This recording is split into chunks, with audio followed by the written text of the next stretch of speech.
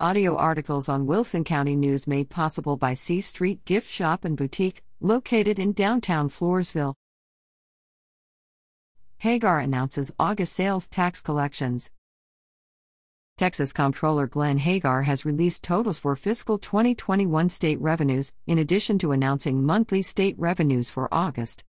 General revenue-related revenue for fiscal 2021 totaled $60.5 billion, up 6.2% from fiscal 2020.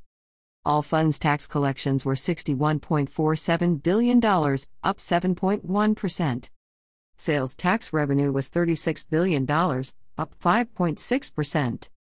Motor vehicle sales and rental tax revenue was $5.73 billion, up 19.0%. Franchise tax revenue was $4.53 billion, up 2.5%.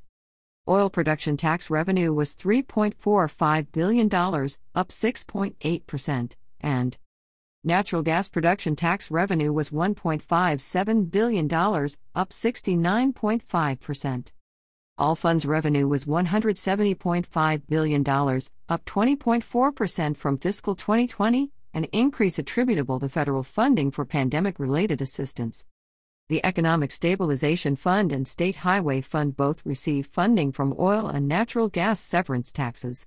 In November, the Comptroller's Office will deposit $1.46 billion in each of those funds, up from the $1.13 billion deposited in each fund in November 2020. Hagar also said state sales tax revenue totaled $3.33 billion in August, 18.3% more than in August 2020. Year-over-year increases for most tax revenues continue to be affected by base effects. Year-ago revenue collections to which this year's collections are compared were suppressed by the pandemic. The majority of August sales tax revenue is based on sales made in July and remitted to the agency in August.